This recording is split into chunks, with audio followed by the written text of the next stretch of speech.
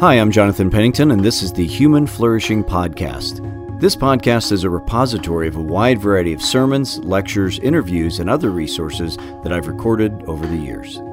Today's episode is a little introduction to my book, Jesus the Great Philosopher.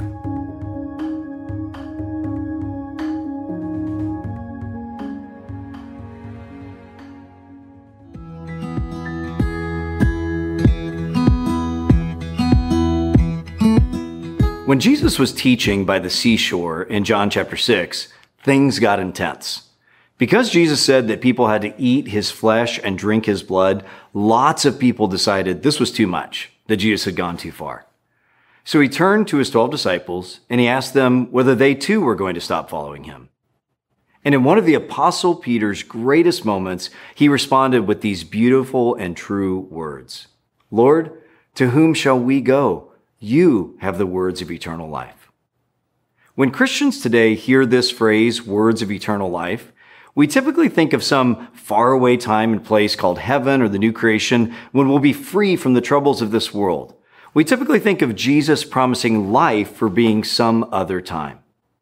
Now, while it is true that there is a time coming when we will experience life in its fullness forever, what we might call eternal life, we've often forgotten that Jesus did come to bring us shalom, peace, flourishing, true life, even now. As Jesus says in John 10:10, "I came that you might have life and have it abundantly." So this abundant and flourishing life, it will be marked by trials and suffering and unexpected things, the Bible is clear. But it's still true and it's still the good life. In my new book, Jesus the Great Philosopher, Rediscovering the Wisdom Needed for the Good Life, I explore how the Bible unpacks what this true and good life looks like now. So I hope you'll check it out. Thank you for listening to the Human Flourishing Podcast. To learn more or get in touch with me, visit my website, jonathanpennington.com.